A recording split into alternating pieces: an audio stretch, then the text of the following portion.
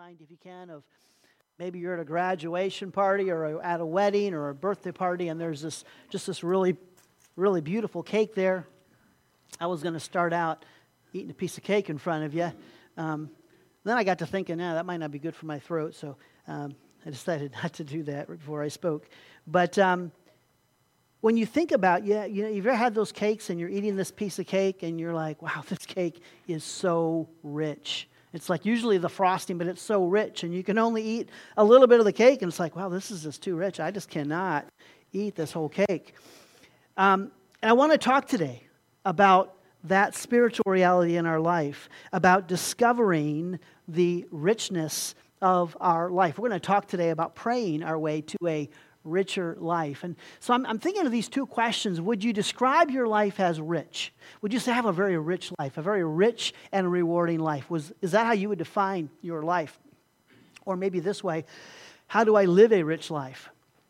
How do I find a life of richness? I fear for a lot of people today in the world that they equate a rich life with being financially rich. If I'm financially rich, then my life is rich. That's, of course, hopefully we all know that's not the case. And we understand the components, some of the components that go into a rich life.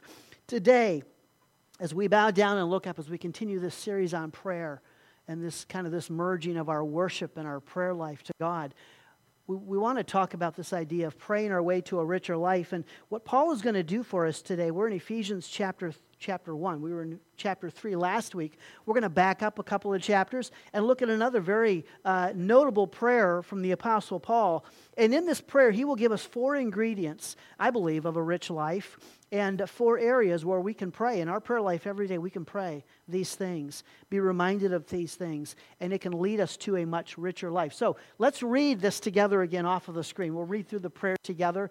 Ephesians chapter 1, starting in verse 15. For this reason, because I have heard of your faith in the Lord Jesus and your love toward all the saints, I do not cease to give thanks for you, remembering you in my prayers, that the God of our Lord Jesus Christ, the Father of glory, may give you the spirit of wisdom and of revelation in the knowledge of Him, having the eyes of your hearts enlightened, that you may know what is the hope to which He has called you, what are the riches of His glorious inheritance in the saints, and what is the immeasurable greatness of His power towards us who believe, according to the working of His great might that He worked in Christ when He raised Him from the dead and seated Him at His right hand in heavenly places, far above all rule and authority and power and dominion, and above every name that is named, not only in this age, but also in the one to come. And He put all things under His feet, and gave Him as head over all things to the church, which is His body, the fullness of Him who fills all in all. Boy, you guys do a great job reading. That sounds really cool. We need to do more of that. That's a beautiful prayer, an amazing prayer, and it's full of so much. Now, just a little context here. We see in this prayer that it starts out exactly where he started out last week in chapter 3's prayer. He starts out, for this reason.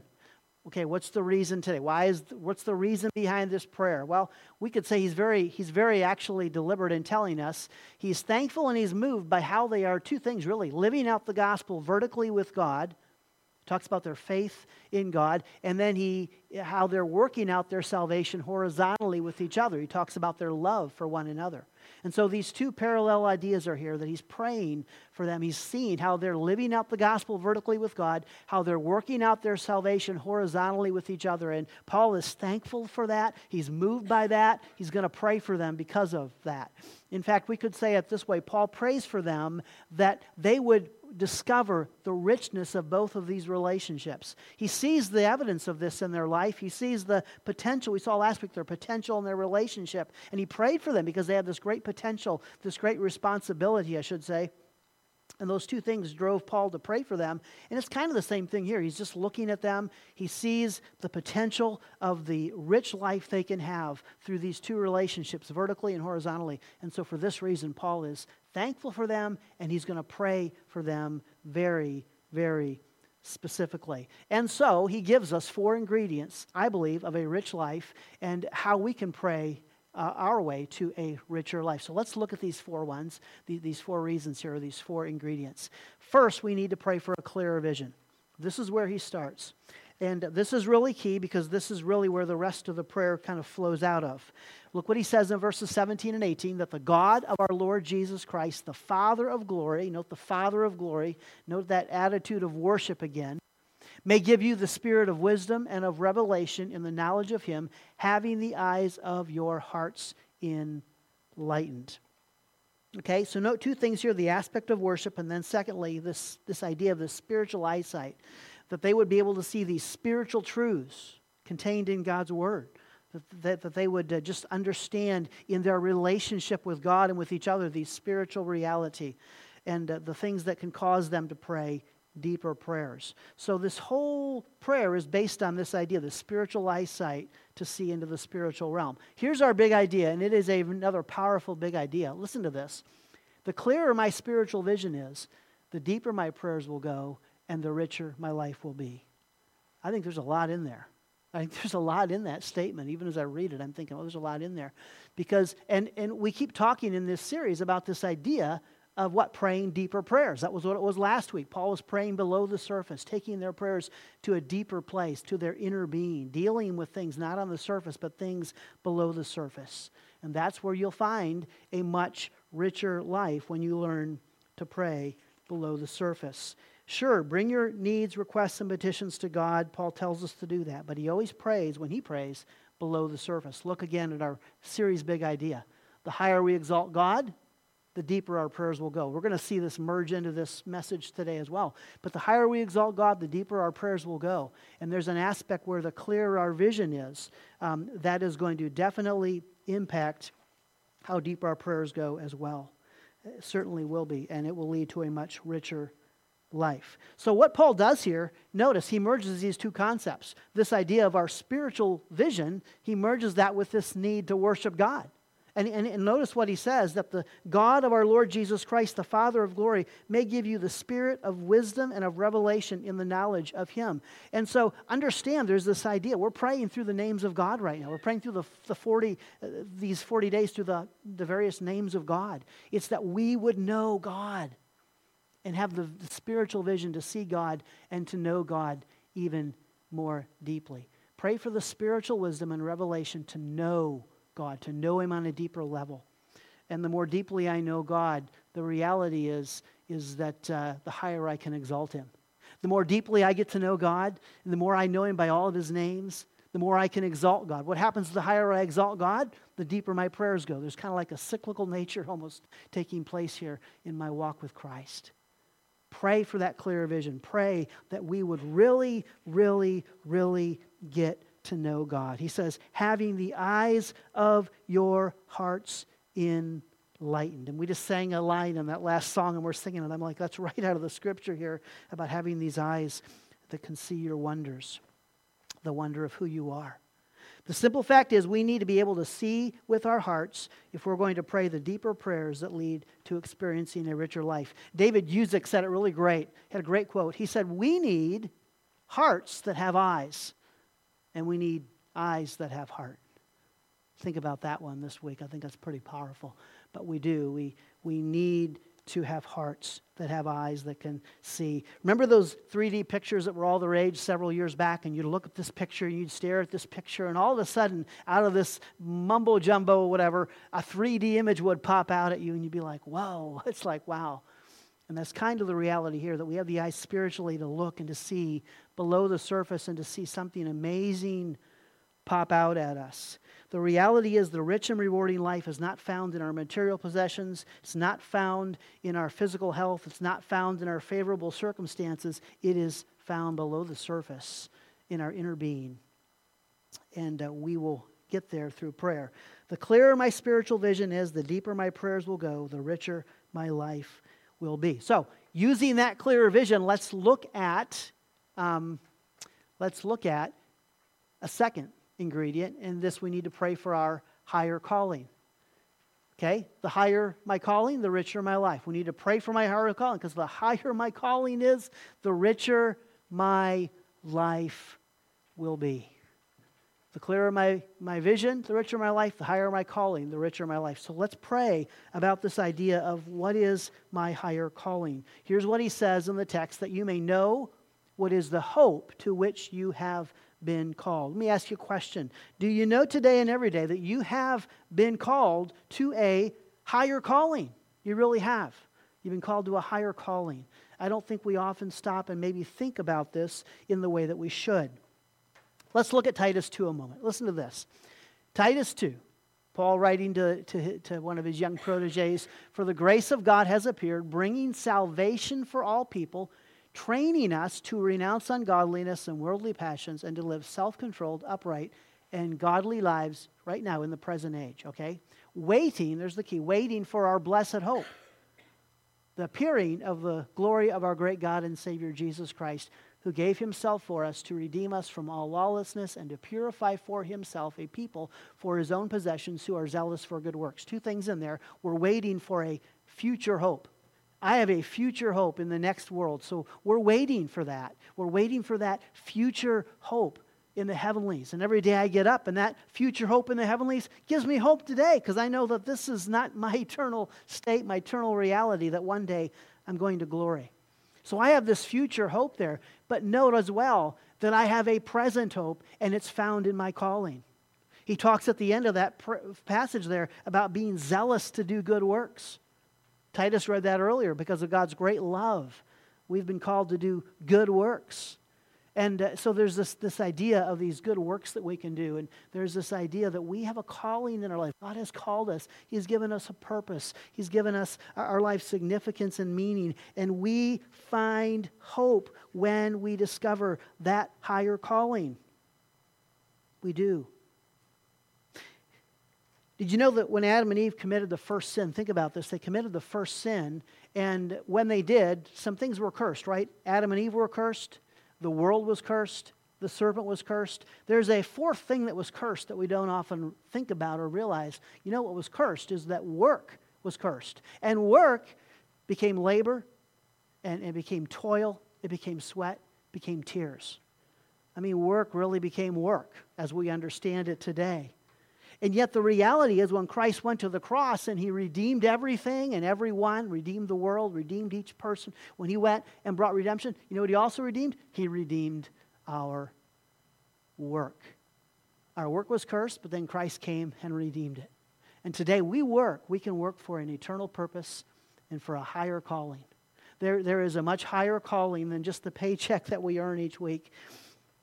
There is a much higher calling, and it's that higher calling that gives us hope. And it's that higher calling, when you discover it, that you're going to say, boy, my life is rich and rewarding. There's a richer life found within the context of your higher calling. I don't care what your job may be today, it has a higher calling. As parents, can you see your higher calling? It's not just about getting your kids through school and making sure they get good grades and that their teeth don't rot, and they're healthy physically. You get a higher calling. You have a much higher calling in them to lead them into a relationship with Christ.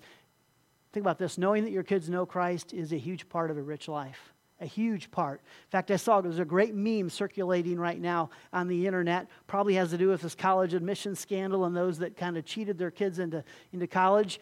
And it says something like this: it's not my job to get you into Harvard, but into heaven. Think about that one. Yeah, really. It's not important if your kid gets into Harvard, but it does matter if he makes it to heaven. There's nothing more rewarding. There's nothing more rewarding than one day, seeing your kids pass on the faith tradition. Seeing them pass on the love of Christ in the family, the hope of Christ to the next generation. We have a higher calling. Kids, teens, I don't care how old you are in the room, you have a higher calling. You go to school, you have a higher calling than just going to school and getting good grades and staying out of trouble and deciding what you're supposed to do with your career in the future. Whatever age you are, there's a higher calling to reach out to your hurting friends, to point them to the cross if that's what they need, to hold them accountable in their own walk with Christ, to be a friend that looks and acts like Jesus, because you know what? Everybody needs Jesus in their life. We have a higher calling.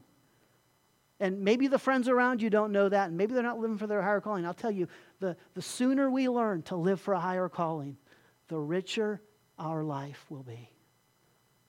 Simply will be. Parents, kids, we have a higher calling. As a church, we have a higher calling. We have a higher calling. Not just to keep the doors open, but just to say, why are we here, Lord? What's our reason? What's our mission? Who are we supposed to reach? How do we reach the community around us? That is our higher calling. And the same thing, when you go to work every day, you have a higher calling on your job.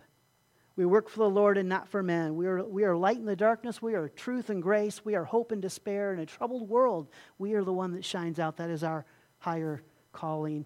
And the higher our calling, the richer our life. And Paul knows the potential. He knows how high our calling can be. He knows what our lives can matter for and how rich they can be. And that's why he's praying for them. You may not even like the job you have, but if you find your higher calling and deeper purpose, you will experience a significant hope. So let's say it this way: the clearer my spiritual vision is, the higher my purpose can go, and the richer my life will be. Takes us to a third ingredient that Paul has for us. Here's a third ingredient. We need to pray for our future inheritance.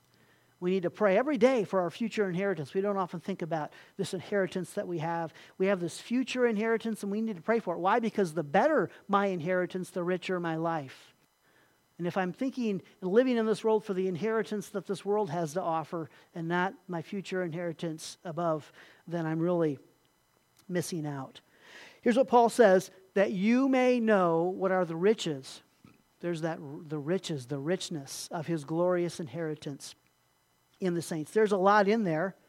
We have a spiritual inheritance that is better. Think about this. That is better than any physical or material, anything on this earth that's physical or material that we could ever inherit here in this world. We have a spiritual inheritance that ultimately has an eternal value. Now, you read that text and it almost sounds like, what are the riches of his glorious inheritance in the saints? It almost sounds like we're the Lord's inheritance. And some people translate it that way, but most commentators agree. The idea here is that we have an inheritance from the Father. We have an inheritance from the Father, and it's a rich inheritance, and we need to be aware of that. And we know that from many other scriptures that kind of back that up. There's other passages that talk about our inheritance. Romans chapter 8, we were here last week. For all who are led by the Spirit of God are sons of God. For you did not receive the spirit of slavery to fall back into fear, but you have received the spirit of adoption as sons, by whom we cry, Abba, Father. So we have our Heavenly Father. We're a son of God, which means Jesus is our brother.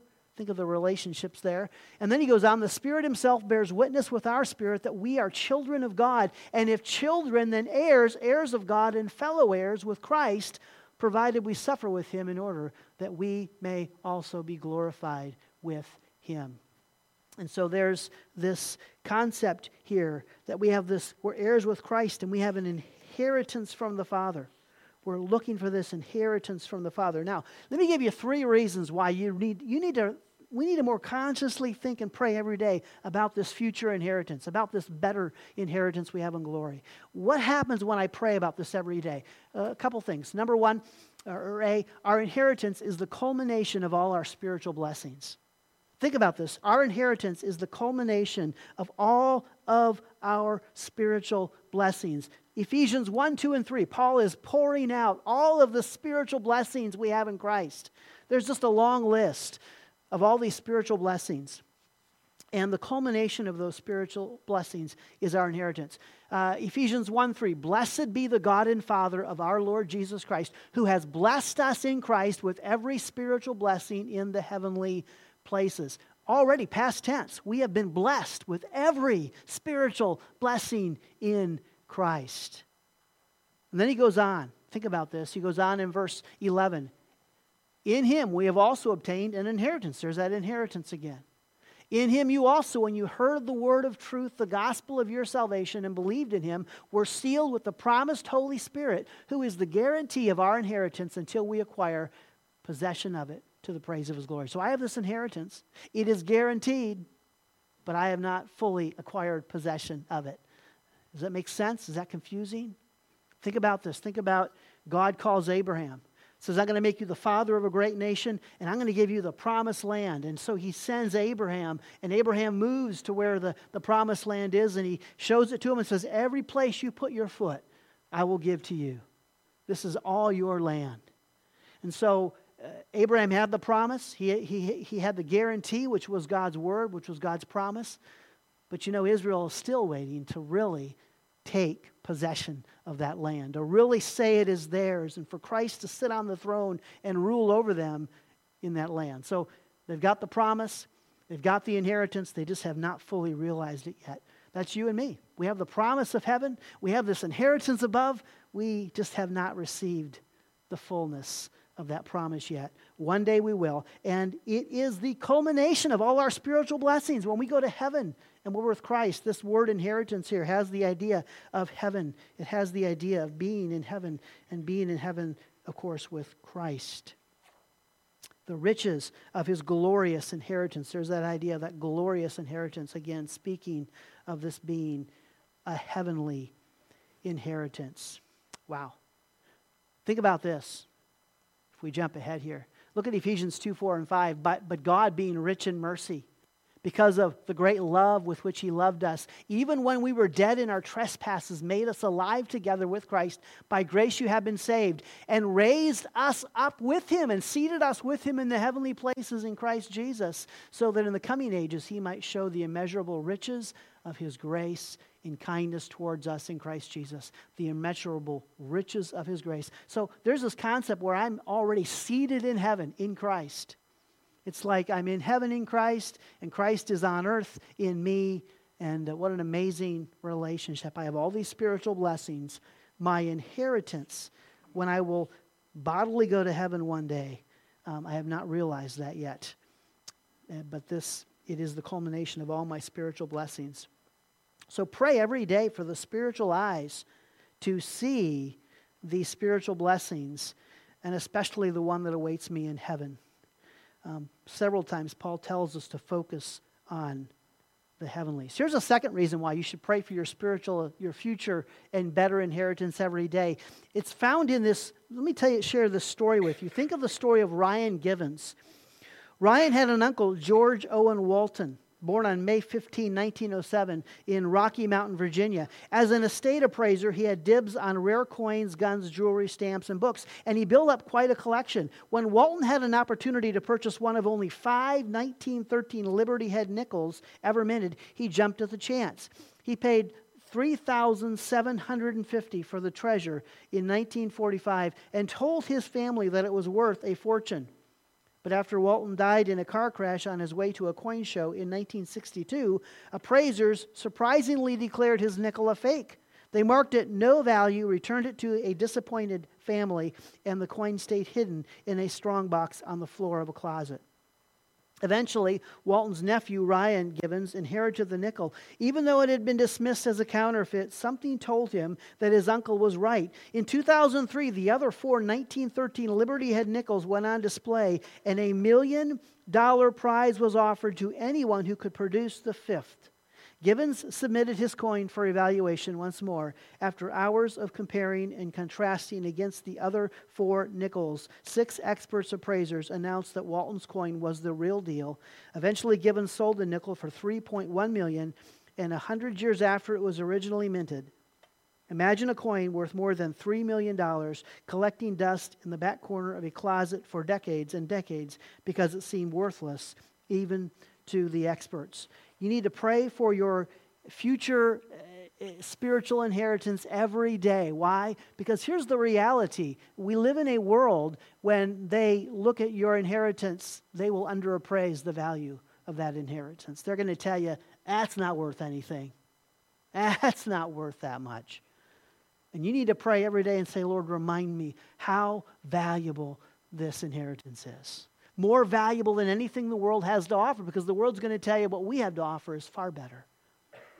And yet we have an inheritance that is amazing.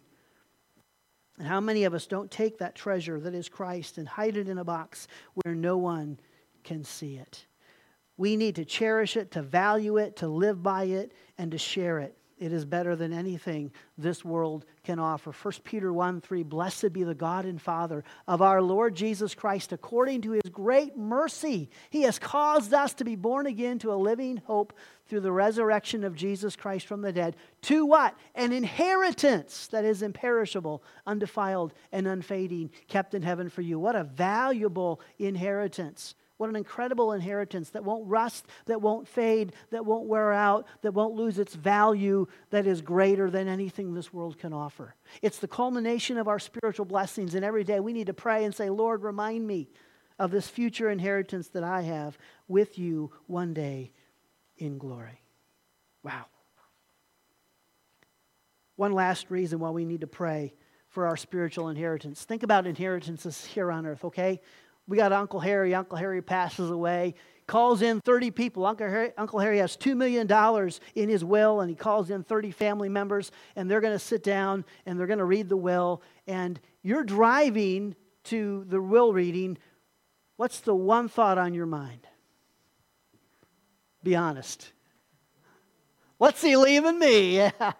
How much of the $3 million am I getting? What's my cut in the pie? Now, let's be honest. If there was 4 or 5 people there and you're really close to each other, you may not think such self-centered, selfish, ways. That's the reality. That is the reality. But here's the thing. Think about this inheritance that Paul talks about here. This inheritance is so important because it causes us to focus on our spiritual inheritance. Here's the reality. Think about this, and let's see how, I'll go to there in a minute. Think about this. When we think about our future inheritance in heaven, we're all earning for our life. We're earning personal rewards for the things we do for the Lord. But our inheritance, it's a collective inheritance. We all share it as a family. It's the inheritance, he says, in the saints. There's one inheritance, and it's an infinite inheritance of an infinite value. It's immeasurable, and we all share it. It's not me versus you or me versus the world. It's just us. We all collectively will receive as one family this inheritance. That's the reality. And I think that's pretty cool to stop and think about it. We are the elect. We are the church. We are the body of Christ. And so that is the incredible reality. In fact, can I add something else to it? You know what's really amazing about this? What am I inheriting in heaven? Well, I'm going to glory, and I'm going to go to whatever God's got up there for us in glory, this great kingdom. And so I'm inheriting eternity in heaven. You know what I'm also inheriting? I'm inheriting a spiritual family. A father of glory. Jesus is my brother. But I'm here. We're all part of the inheritance. Think about that reality. We pray for the spiritual inheritance. We are all a part of the inheritance. We're all a part of this family that's being inherited. Colossians 1:9, and so from the day we heard, we have not ceased to pray for you, asking that you may be filled with the knowledge of His will. Sounds very similar. This prayer is very similar to what we're reading today. In all spiritual wisdom and understanding, so as to walk in a manner worthy of the Lord, fully pleasing to Him, bearing fruit in every good work and increasing in the knowledge of God, being strengthened with all power according to His glorious might for all endurance and patience with joy, giving thanks to the Father who has qualified us to share in the inheritance of the saints. See, it's not just I get my own inheritance and your inheritance, and did I get more than you? No. Our rewards are kind of like that. We earn personal rewards, but our inheritance is a collective shared thing. To share in the inheritance of the saints in light. He has delivered us from the domain of darkness and transferred us to what? The kingdom of His beloved Son, in whom we have redemption, the forgiveness of sins. So I'm inheriting this great kingdom above in heaven, and the Father, and I'm inheriting all of you as my family. That's the beautiful reality. You're all part of this incredible inheritance, and we need to pray that. We need to be reminded of how important we all are. We need to be, think about this. Sometimes we might feel really lonely in life. We might feel really lonely. And we need to be reminded that we're not alone, that we have this great family that we're a part of, a great spiritual family. I need the spiritual eyes to see my spiritual family. Sometimes I can feel very independent, like I don't need anybody. I need to see with my spiritual eyes that that's not true, that God put me in a family, and I need your godliness and I need your giftedness for me to discover the richness of life. That I won't. You are going to make my life so much richer when I embrace you and when I allow you in. That's just the simple reality. We need each other. We need the Bible studies and the sermons and the fellowship and the ministry and the conversations, the coffee, everything. We need it all. Need to get together and just read the Bible together on Wednesday night, just to be together.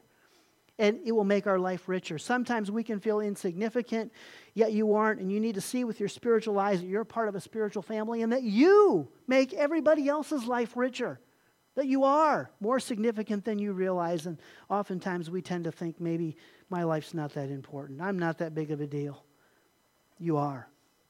We all need to see that we are actually a part of a better inheritance we share with one another, and that we make each other's lives richer. Do you believe that? The clearer my spiritual vision is, the better the inheritance I see, and the richer my life will be.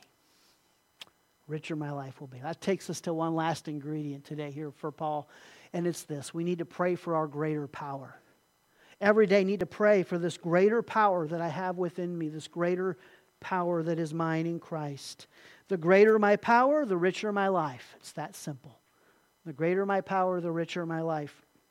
He says that you may know what is the immeasurable greatness of His power toward us who believe. Now again, Paul is speaking of a spiritual power, not a physical power.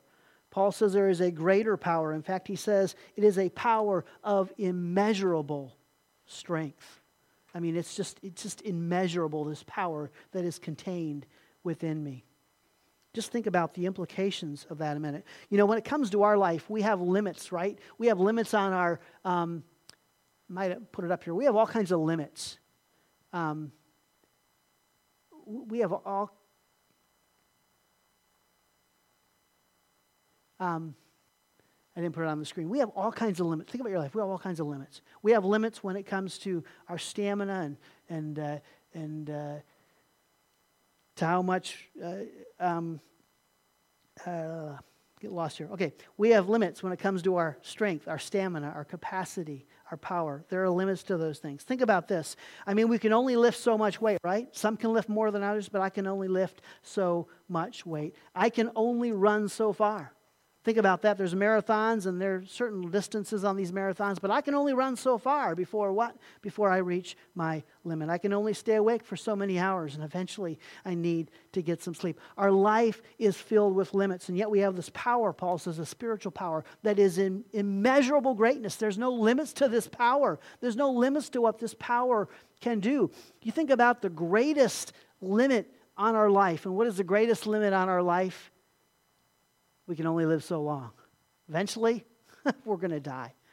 We only live so long, and then our life gives up, and we pass away.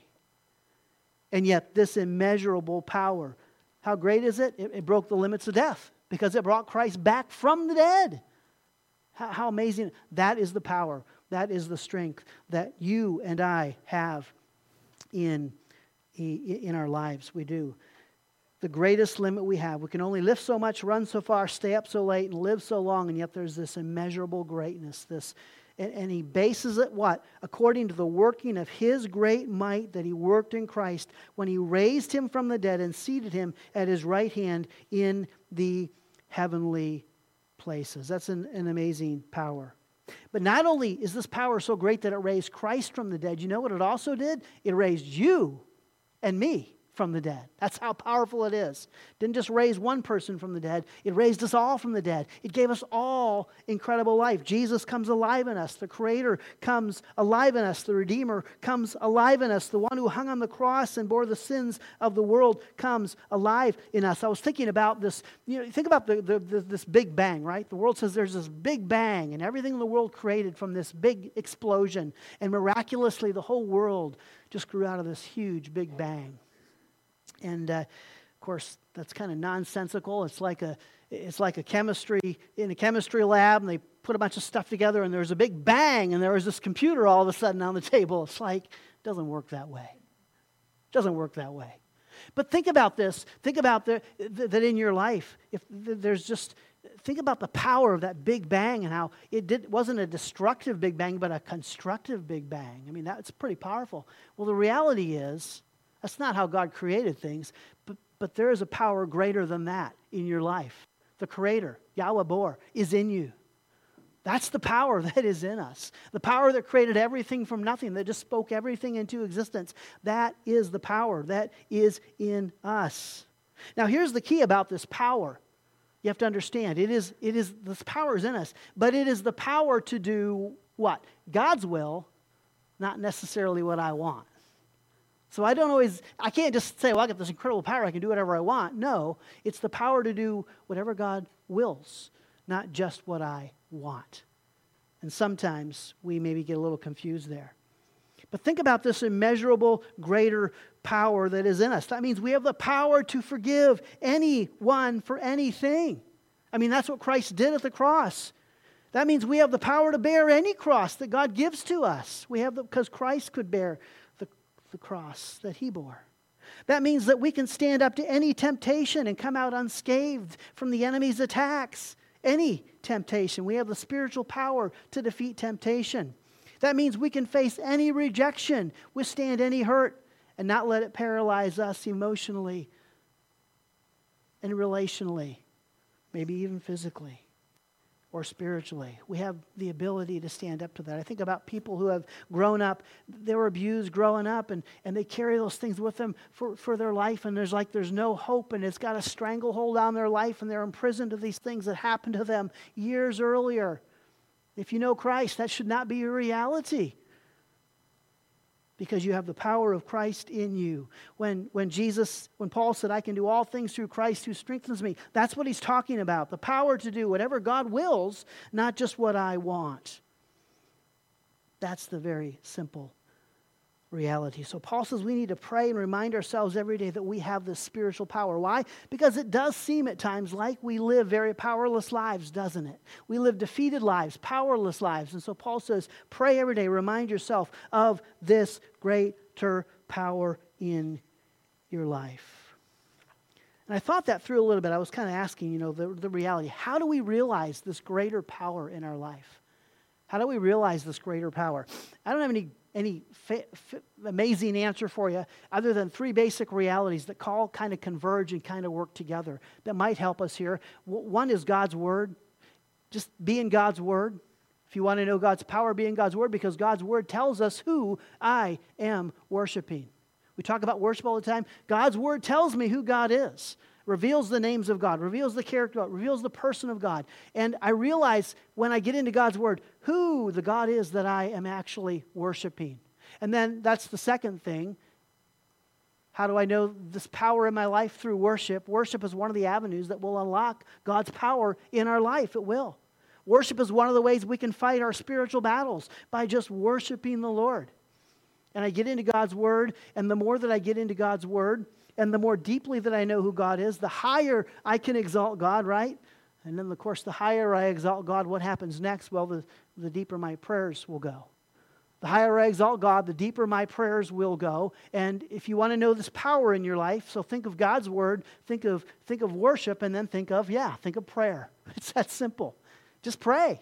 Just pray every day. Lord, help me know the power that I have within me. The power that created everything, the power that redeemed everything, the power to forgive, the power to heal, the power to love, the power to serve, the power of humility. Let me know that power in my life. Not the power to do what I want, but the power to do what you will me to do, what your will is. As Christ said, not my will, but yours be done. And that power took him to the cross, and he hung on a cross with that power. And the rest, as we say, is history. Understand we're in a spiritual battle, so let's not fight this battle physically, but fight it spiritually with God's Word, with our worship, with prayer. Pray, Lord, help me know this power. Because I think if you're like me, and I really wrestled with this, Lord, give me a magical answer. How do I know more of this power? I can know I've got this power in me. How do I unlock more of it? And there's no magical answer. There's no tricks. It's just the basic realities. Prayer is an expression of worship that identifies the spiritual reality. And as we talked about last week, that God is greater than my need, that God has a will in my need. He's working in my need. So today's big idea, here it is, 4 ingredients for a richer life. I need a clearer vision, a higher calling, a future, a better inheritance, and a greater power. And the clearer my vision, the more richer my life will be. The higher my calling, the richer my life will be. The better my inheritance, the richer my life will be. And the greater my power, the richer my life will be. It's all predicated on this big idea. The clearer my spiritual vision is, the deeper my prayers will go, the richer my life will be. Do you want to know? Do you want to experience the richer life? I think there's just some really powerful things contained in this prayer. But I got to show you where Paul ends here. So Paul comes to the end of this, and listen to how Paul ends this here, the close. Ephesians 3:20.